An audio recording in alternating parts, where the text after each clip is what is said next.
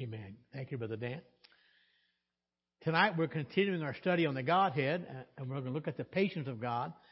And it's interesting. I did a word search, and I wanted a text verse to base our topic tonight.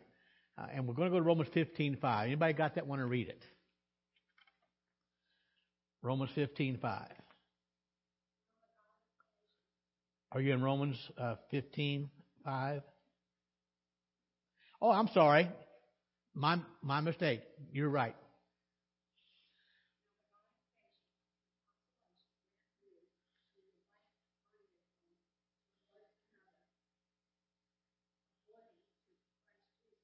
Thank you, Phyllis. Notice what the Bible says, the God of what? Patience. That's our topic tonight. Now, it's interesting. A lot less has been written about the patience of God than a lot of the other attributes that we talk and we teach about when we come to God's character. A lot of those other attributes are extended at length. They talk about in detail a lot of other attributes of God, but not so much is directly written about the attribute of God being a patient God. Now, by the way, how many are glad that God is patient? Huh? Yes. Why would you say amen, Wayne? Hey, that's what I'm thinking about me. But me. Now, keep in mind, I did do a word search on the word patience, but also understand the word long-suffering is also would be considered patience as well. And so it's important to understand that I believe that patience or long-suffering certainly has to be a divine attribute of God. Because, my friend, if God wasn't long-suffering, if He wasn't patient, and Wayne, I agree with you, I'd be in trouble. I would definitely be in trouble. So I think it's important, and again, I don't want to take away from God's wisdom. We're not trying to detract from His holiness, His power, all those things we've talked about so far. But I think we have to realize, just as much as we are thankful for these other attributes, we ought to be thankful for God's patience as well, that God is truly long-suffering. Now, I checked it out, and I did look it up in a word search on my Bible, and you'll see that word, the actual word for patience, probably less than 10 times in the King James Version. But it's interesting, we see it displayed all through God's Word, that the patience of God on display. Now, again, I think it's important to understand that God is a patient God. But how many are glad you see it on God's pages of God's Word everywhere? God being long-suffering, God being patient with people. So I think it's important to understand not only how important God's patience is, but not to neglect meditating and considering that and, giving God praise and thanks that He has certainly been patient with us and that God is the God of patience. Now, again, I don't know why. In fact, the study guide I'm using is by A.W. Pink, a great theologian of years gone by. But even he admitted we really don't know why there's not a lot written on the patience of God, at least not as much as some of the other attributes. And one of the reasons he suggests, there's so much about God that we learn from Scripture. We know that God is a God of goodness. How good is God? Yeah, He's good all the time. And so we know that. We know God is a God of mercy. And so we understand that. And one writer said that maybe the problem is, how do you separate patience from mercy and goodness? Well, it's certainly difficult, but patience is certainly, I think, a little bit different. But all three of them kind of go together as well. Go to Exodus 34. Look at verse 6.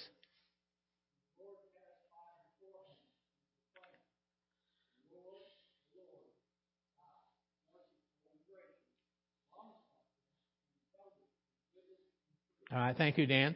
And notice, again, God is speaking to Moses here. It says, the Lord God, merciful and gracious, long-suffering, and abundant in goodness and truth. And so, again, we often find them mentioned together. they're kind of grouped together. But notice also there are three different things there, three or four. Mercy, we see His mercy, we see His long-suffering, and we see His goodness. And so it's hard to separate them, but there certainly has to be a little bit of difference in God's long-suffering. Go to Numbers 14, verse 18.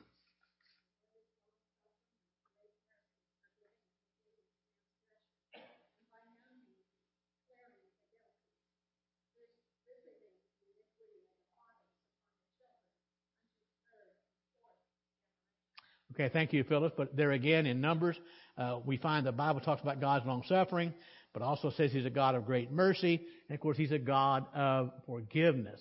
So they're kind of linked together, but yet long-suffering is certainly separate. Dan, I don't remember now, a few weeks ago, you asked a question about this particular subject. And when it says that God visits the iniquity on the fathers upon the children until the third and fourth generation. Again, it reminds you God does not hold anybody accountable for somebody else's sins. But what the Bible is teaching is a principle here. Whenever the parents are sinful, chances are what's going to happen to the kids. It's going to be passed on. So that's the idea here. But nonetheless, we're looking tonight at God's long-suffering, God's patience, if you will. Psalm 86, verse 15.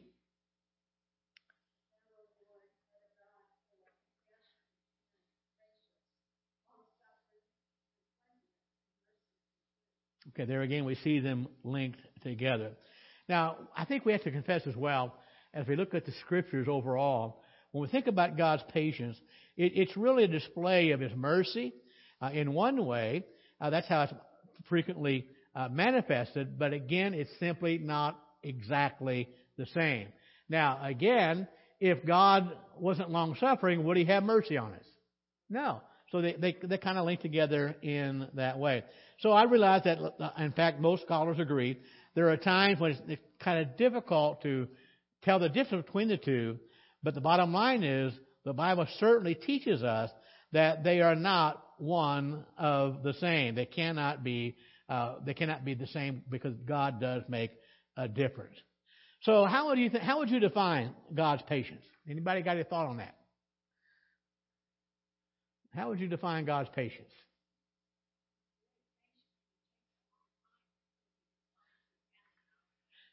Okay. I know nobody here has ever done this, but do you know people who fly off the handle?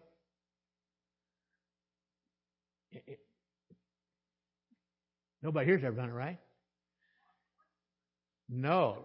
Well, I must confess, I have, okay? Does God fly off the handle? No. We know that. And so when we think of God's patience, one theologian says that he looks at that when he sees in God's patience, he sees God's divine goodness, he sees God's divine mercy, but he also says, I want you to realize it's something different. Now remember, when it comes to goodness, would you agree God is the greatest at that? He's the greatest of goodness. God is also, in fact, Jesus was described as being meek and lowly, was He not?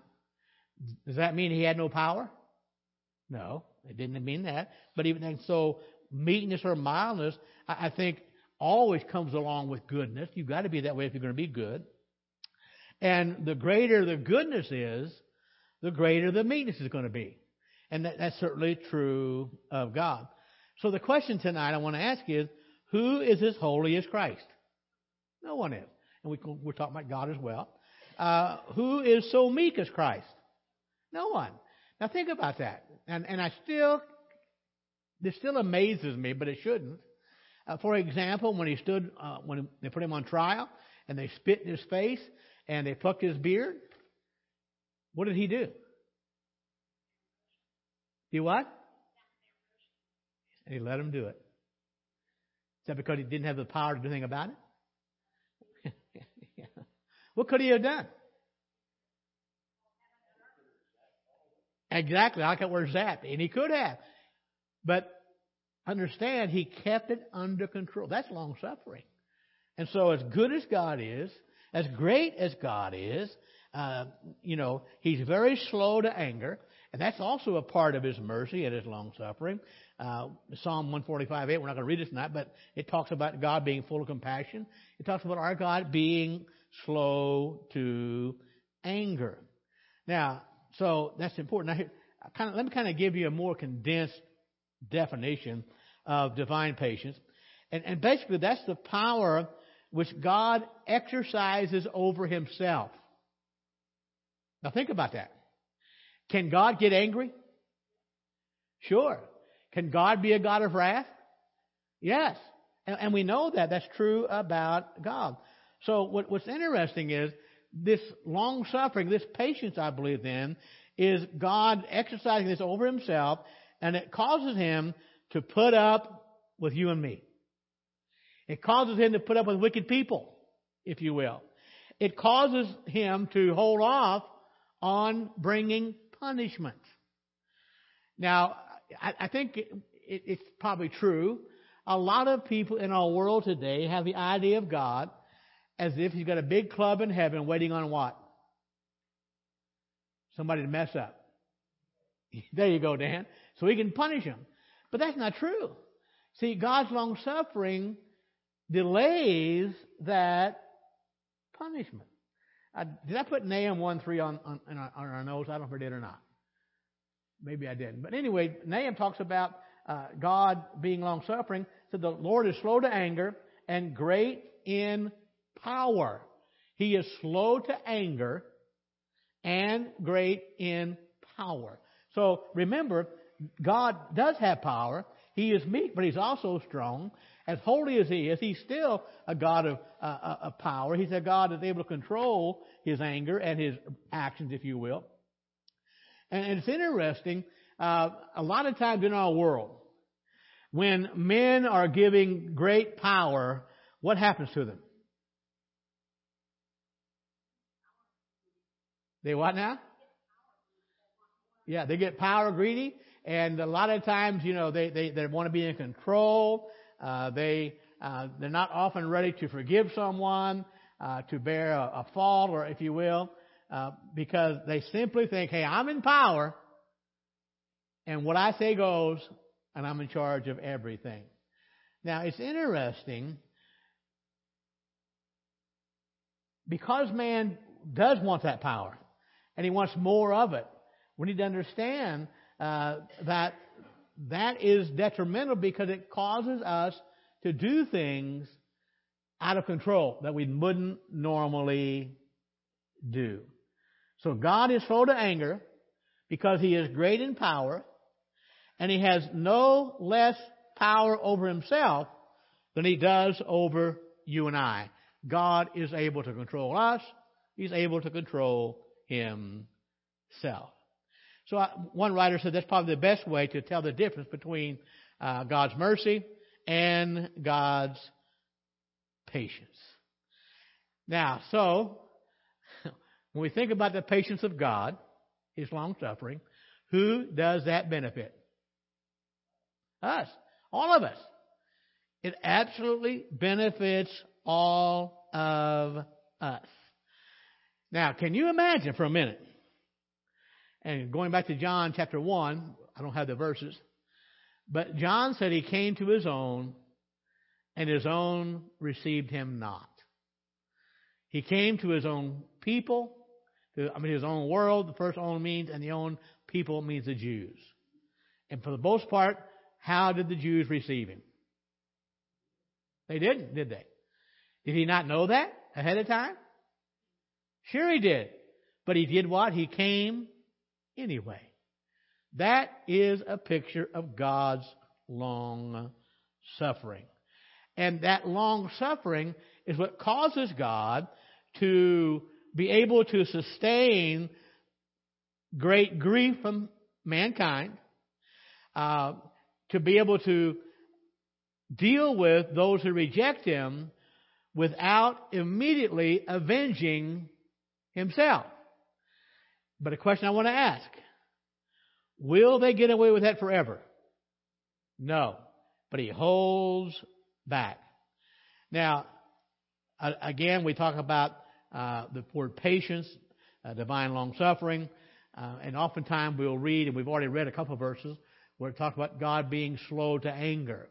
Would you agree being slow to anger is equal to being long-suffering?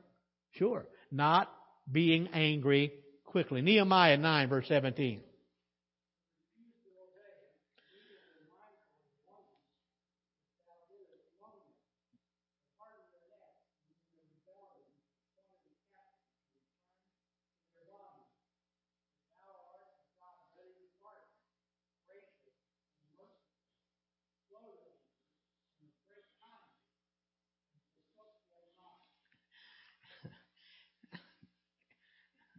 Do you know that? Let me give you the context here.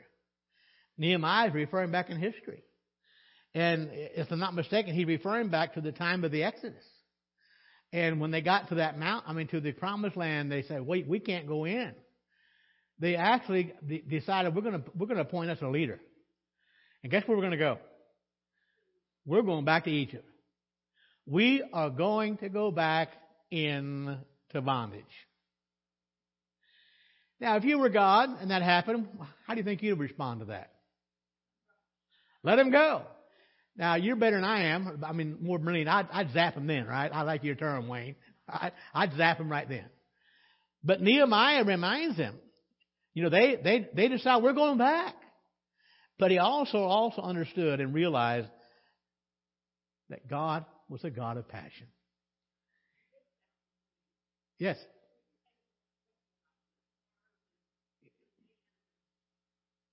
Yeah, by who? Yeah.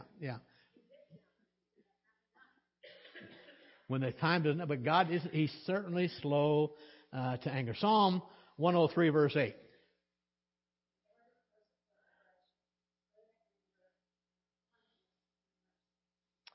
Okay. Again, He is merciful. He's gracious. Slow to anger. Again, that idea is being patient.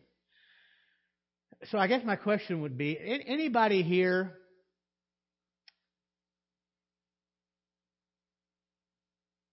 I'm trying to find the right word here. Anybody here not passionate? Anybody here not have emotions? I kind of smile every time I hear somebody say, well, I'm just not emotional.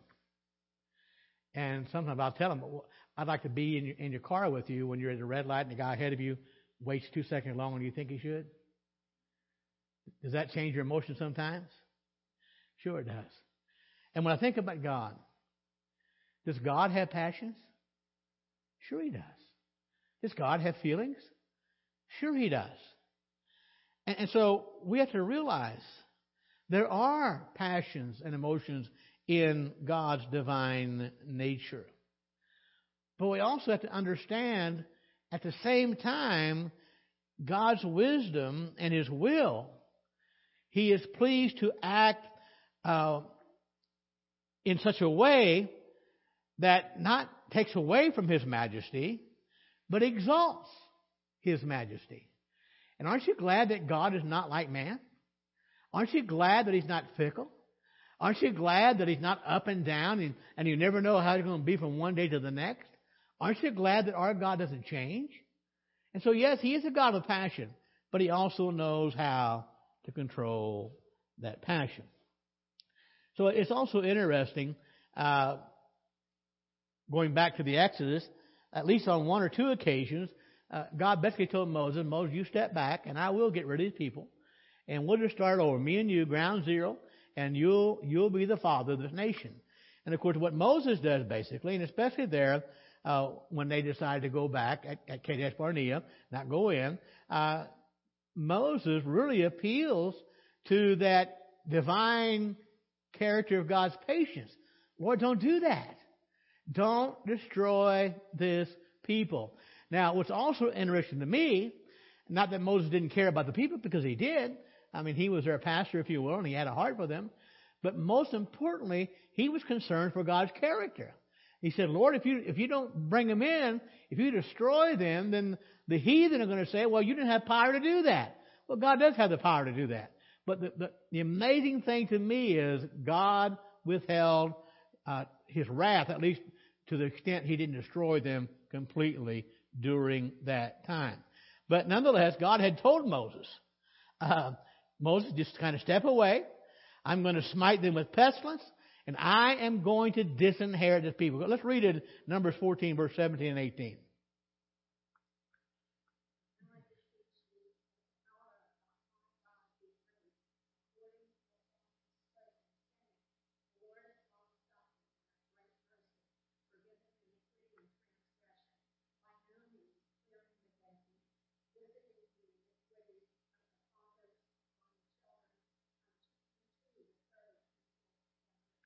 Now, it's kind of interesting here. Thank you, Phyllis, for reading that.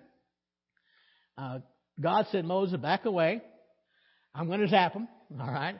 I'm going to disinherit them. They're no longer going to be my people. And you have to know the wisdom that God gave Moses, because Moses goes to God and he said, Lord, I want to see your power. And I know you have great power.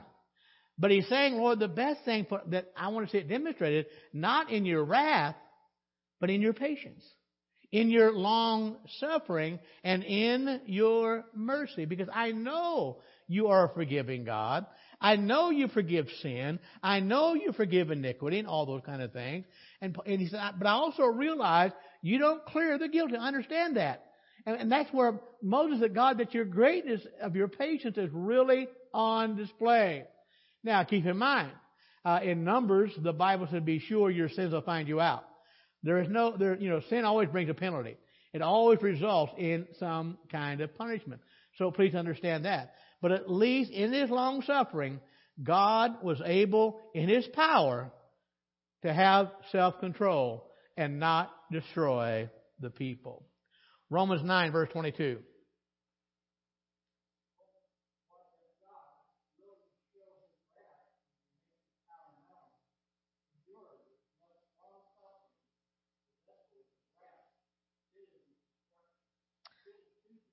All right, thank you, Dan. Now notice what the question that Paul has here. He's saying, suppose God was willing to show His wrath and to make His power known. Now, can you imagine what that would be like? What kind of display would that be like? Any idea? If God opened up His complete wrath. Total destruction. It'd be unbelievable. So Paul says, suppose God's willing to do that. Now, could He do it? Sure. But Paul says, suppose God decided, you know what? Rather than displaying my wrath, well, maybe God didn't have the right to. Does He have the right to display His wrath? Sure He does. But suppose God says He decides to endure and exercise patience and long suffering with those who really deserve destruction. I'm one of them. How about you? I deserve God's wrath. But God has been patient with me. So the bottom line is this. Yes, God has the right to show His anger. God has the right to show His power, to show His wrath, if you will. But thank God He is patient even with those who He's angry with. He is patient with them. Now, suppose God decided, all right, we're done here. And God said, you know what? It's time to break all of these bad vessels. What would happen? Yeah, all of us. And if God decided, we wouldn't see the power of His self-control. It wouldn't be as clear. But the bottom line is, we see God's long-suffering, we see His patience, because God is willing to bear with the wickedness, and He holds off His punishment such a long time.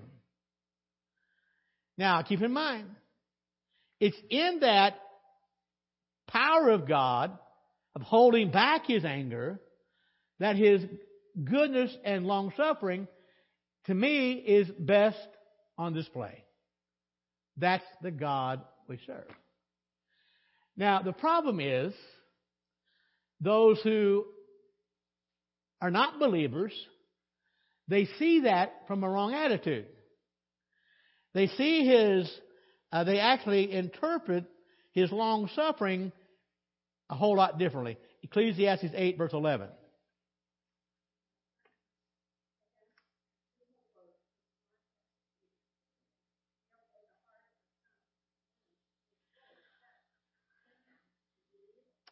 Solomon tells us, gives a good principle here.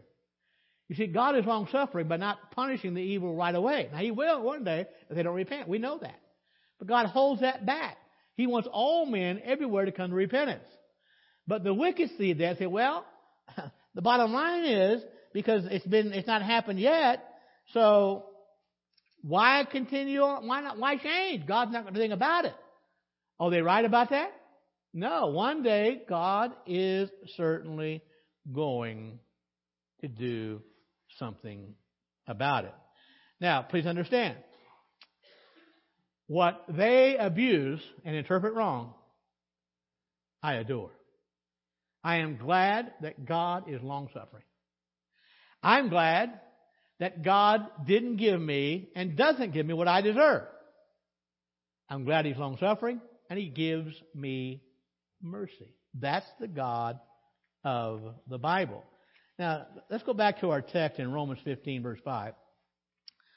And Paul said this, now, the God of patience and consolation grant you to be like-minded one toward another according to Christ Jesus. So, by reading that in our text from the Word of God, I think it's clear that the God of patience is one of the divine titles given to God. And I think He's described that way for at least three reasons. Number one, where does patience that we have come from? It comes from God. He is both the author and the object of the grace of patience in you and I. It comes from Him. Any grace we have, any patience we have, comes from God. A second reason God is described that way is because that's what He is in Himself. By His own character, by His divine attributes, God is patient. But also, God does it as a pattern for us. He says, here's how you need to do it. In fact, Paul said in Romans 15:5, may He grant you to be like-minded one toward another according to Christ Jesus. So just as God is a patient God, He's a God of consolation, a God of comfort. God says, I do that because it's part of who I am. I can't help but be that. But also, I want you to realize it's on display that you can see it and you might live that way toward other people. Colossians 3, verse 12.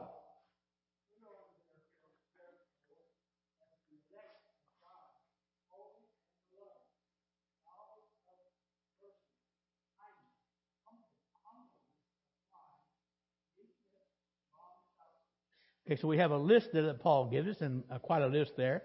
Now remember that word bowels is an old King James word for affection, the deep-rooted affection.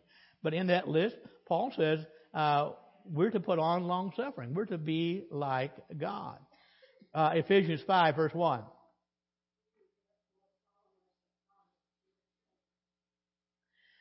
Okay. When somebody gets under your skin, Dan, do we need to call an official business meeting tonight to lower his salary? Huh? Thank you, Dan, for taking care of that.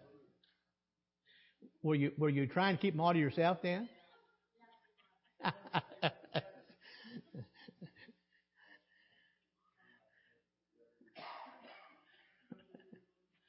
We'll give Dan a minute to get them out, okay?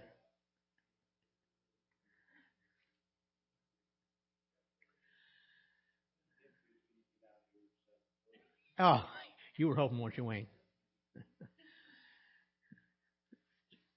So it's interesting. We know that God is a patient God. We read Romans 15:5 a moment ago, where God's patience is a pattern for us to follow. Paul wrote to the church of Colossae, and he says, be put on, because we've been chosen by God, we're holy and beloved. One of the things we need to put on is long suffering. And then Ephesians 5:1, he says, well, we're to be followers of God. We're to imitate God. What does that mean? Act like He acts. Exactly. We're to act like God acts. So my question is, when someone gets under your skin, every once in a while, Pam's in the back, she can't hear me, I will tell her, you're on my last nerve. And she says, you're on all my nerves. But anyway, when somebody rubs you the wrong way, and you're just disgusted with their actions, and your mind says, good thing I don't have a zap gun, because what would happen? I'd zap them. So whenever we're tempted, we have to understand, Paul says we're to follow God, we're to imitate God. And so I need to ask myself, is that what God would do? Is that how God would react in this situation? Or when someone has wronged us, or we think we're going to get revenge, when those thoughts come to our lives, into our minds, I think one of the best things we can do is remind ourselves how patient God has been with me. How patient God has been with me personally. And I got to tell you, there's not a day goes by I'm not thankful for that. God's been patient with me. So let's look at some of the ways throughout the Scriptures we talk about God's patience. Let's go to Noah's day. It's interesting.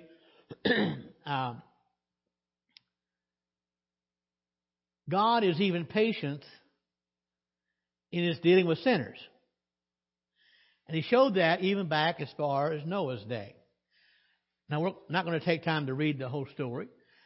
But in Genesis chapter 6, the Bible says that man became, in everything they did, only evil continually. Evil was abounding in that way. They were very corrupt. Now, it's also interesting, God didn't destroy them until He warned them. Isn't that true? He warned them ahead of time what was going to happen if they didn't repent. 1 Peter 3:20.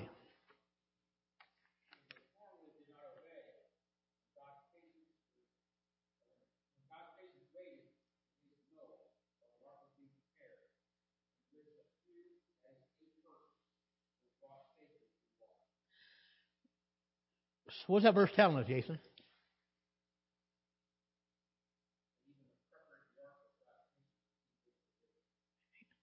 He showed His patience. It was on display. Genesis chapter 6, verse 3.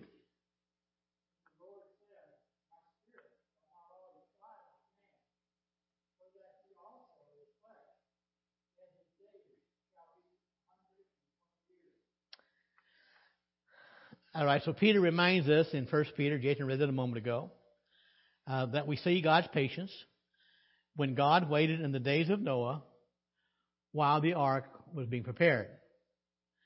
In Genesis chapter 6, God says to Noah that His Spirit will not always strive with man. Now, I don't know how many times I've read that verse, and I missed this part of it. And it's not really profound, but it's deep. What does that fact, the fact that God says, my Spirit will not always strive with man, what does that imply?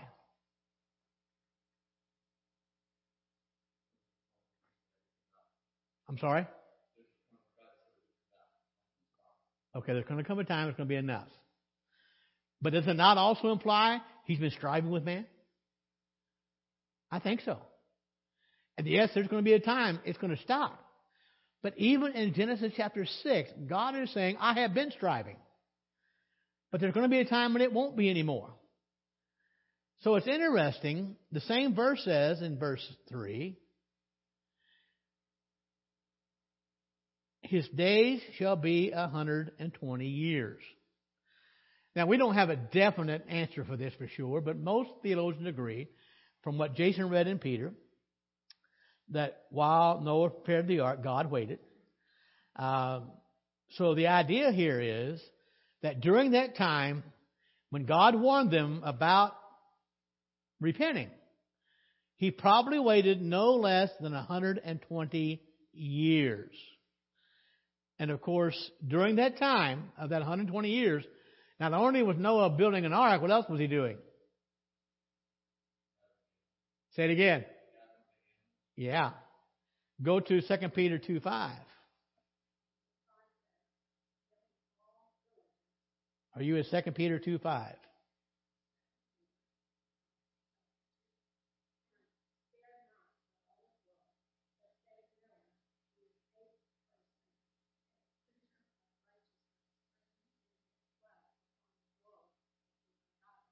So God used him to warn the people.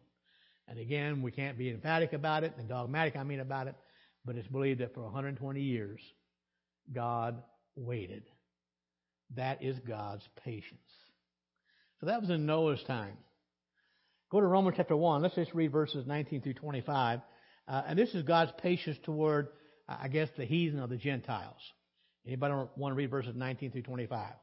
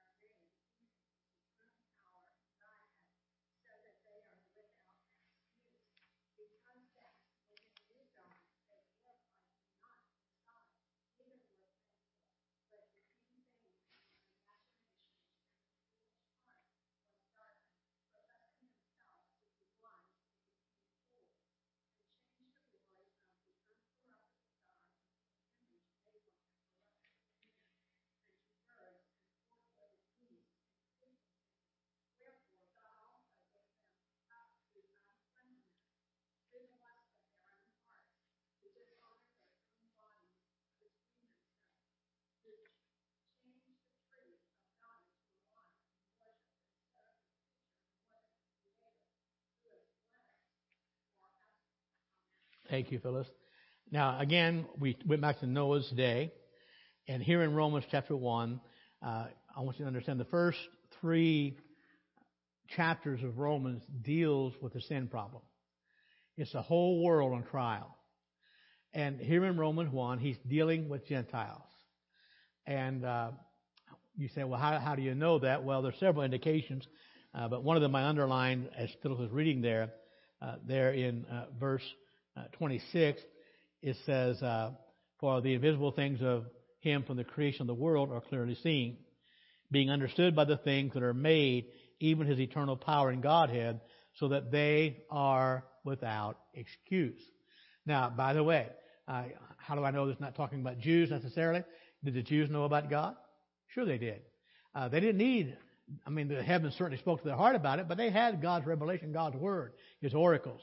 So in this first chapter, of course, God, speaking through the Apostle Paul, is focusing on the heathen or the Gentiles. And Paul reminds us there was a time when they knew about God, and certainly there was, because everybody came from Noah, but through the years they left God.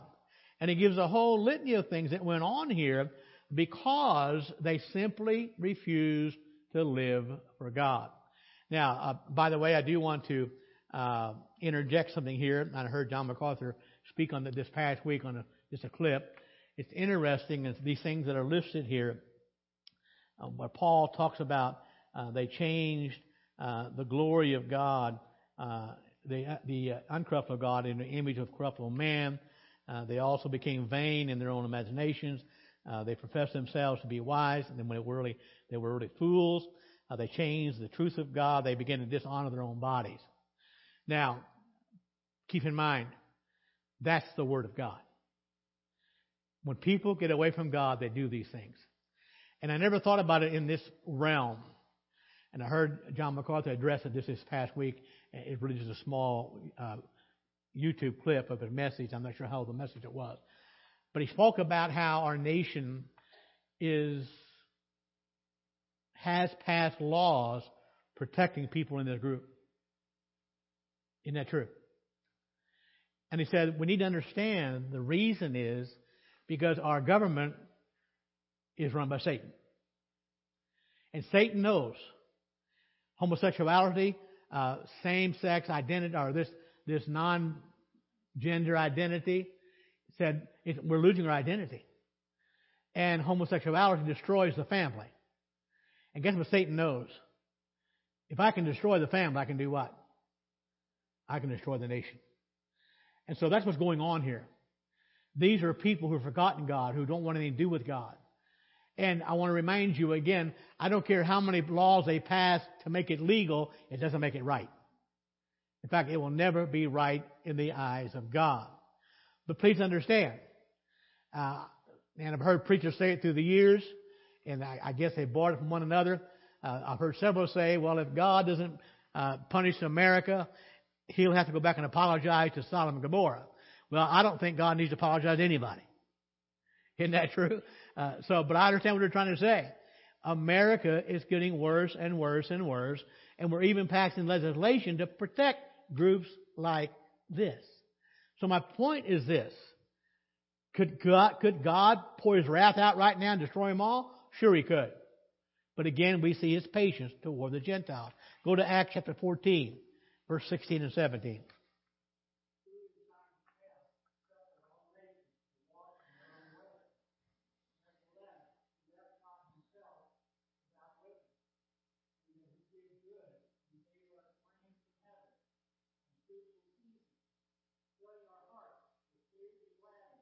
I thank you, Dan. Now, again, Paul was, let me see, no, I think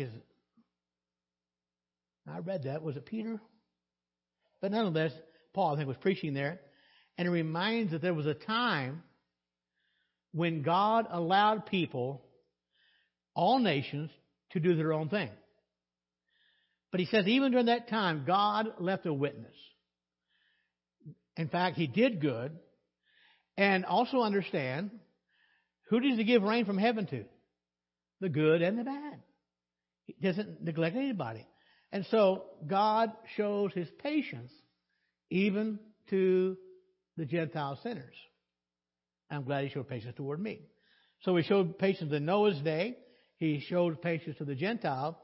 But He also showed patience toward Israel. So let me ask you a question. Why in the world did Israel need God's patience?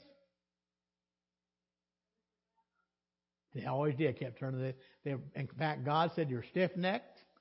You're always rebelling. And yet, He showed patience. Well, how did He do it? Number one, He put up with them for 40 years in the wilderness. Now, think about that. In fact, Paul was preaching at Antioch. He reminded the Jews how God had put up with their ancestors. Go to Acts 13, verse 18.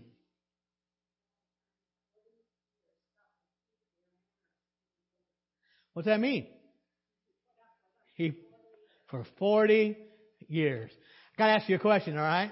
How many would have done that here tonight? Not me. He put up with them for 40 years. So the second way, 40 years in the wilderness, they finally make it to the promised land, and now things have changed, and they're living right lives before God. True or false? False. Absolutely not. So for 800 years in the promised land.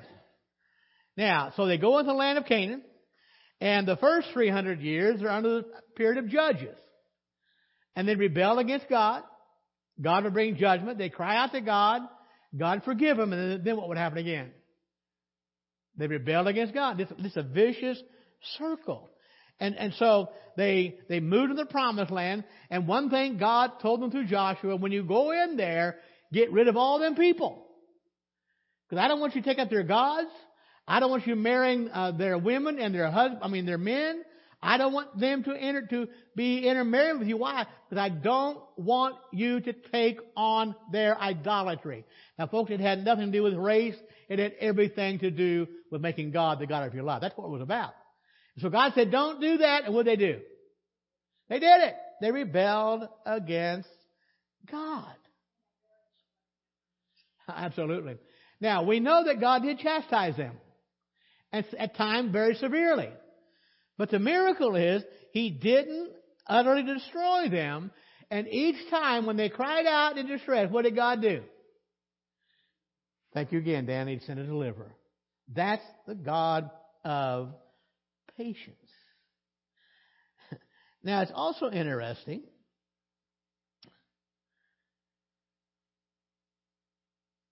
Finally, their iniquity rose to a very high level. And yet, He spared them another 500 years before He carried them into captivity into Babylon. So we have 40 years in the wilderness, a little over 800 years in the promised land, and then God said, that's enough. You're going to go into captivity. But let me ask you a question. Of all those things that happened to the Jews, did God warn them ahead of time about it? Yes. Over and over and over and over again. So let's fast forward to the crucifixion. And I want you to realize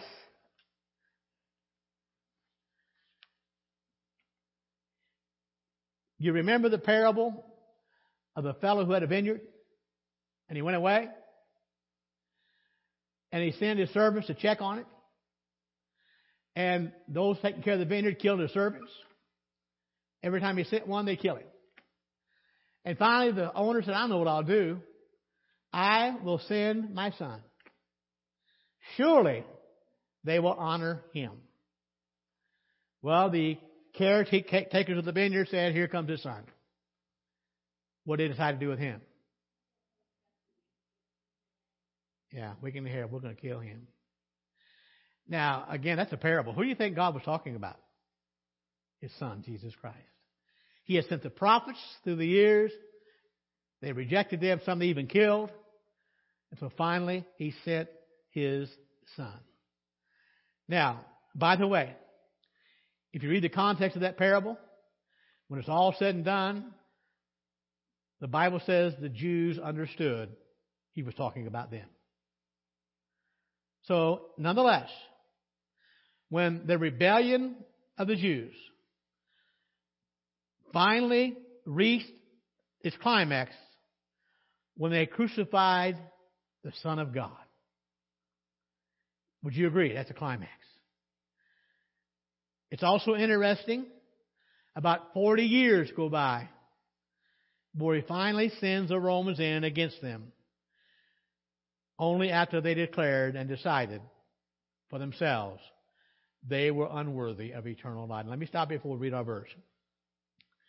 If you know anything about Paul's missionary journeys, anytime he went into a new city, where did he always preach the gospel first? Say it again. Why? To the Jews first. Now remember, Paul's after the crucifixion. And God is still reaching out. Now Paul was the called apostle for the Gentiles. But every city he went in, if they had a synagogue, that's where he went first. Now let's read Acts 13, verse 46.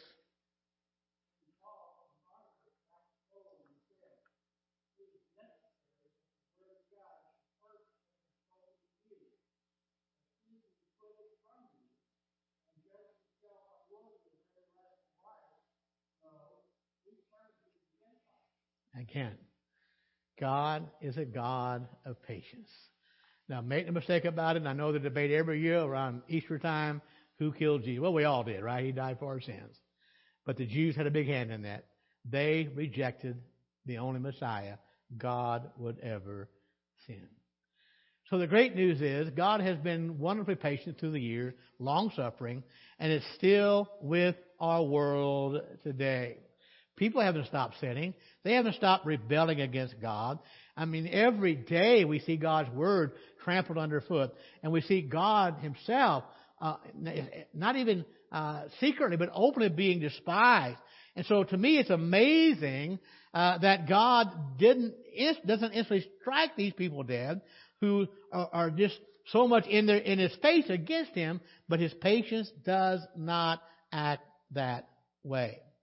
So you remember back in the days of Moses when Dathan and Abiram decided, we're going to be the ones in charge.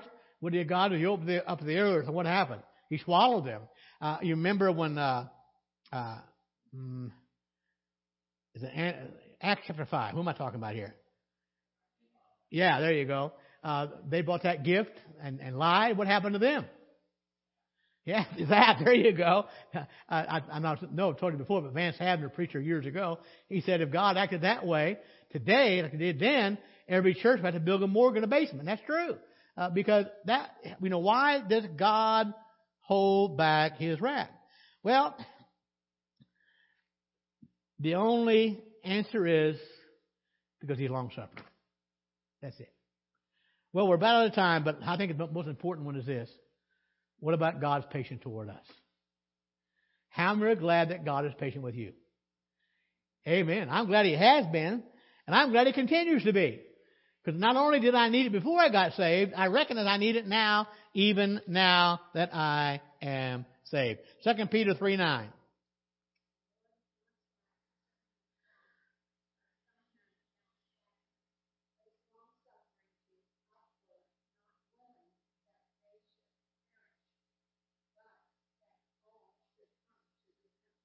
What's God's desire? All repent. He doesn't desire punishment. He doesn't want to zap people. That's not what God's all about. But make sure they will answer to God one of these days. But that is not the will of God. So what's our mandate? Matthew 5:48. Be ye therefore perfect. Why? Even as your Father which is in heaven is perfect. We need to be imitators of God. We need to be long-suffering the way God is, and make sure we understand that God has truly been patient with us. How many are glad that he is? Amen. Oh, let's stop there for tonight. Let's go to the Lord in prayer. Any special prayer requests tonight before we pray? Alan?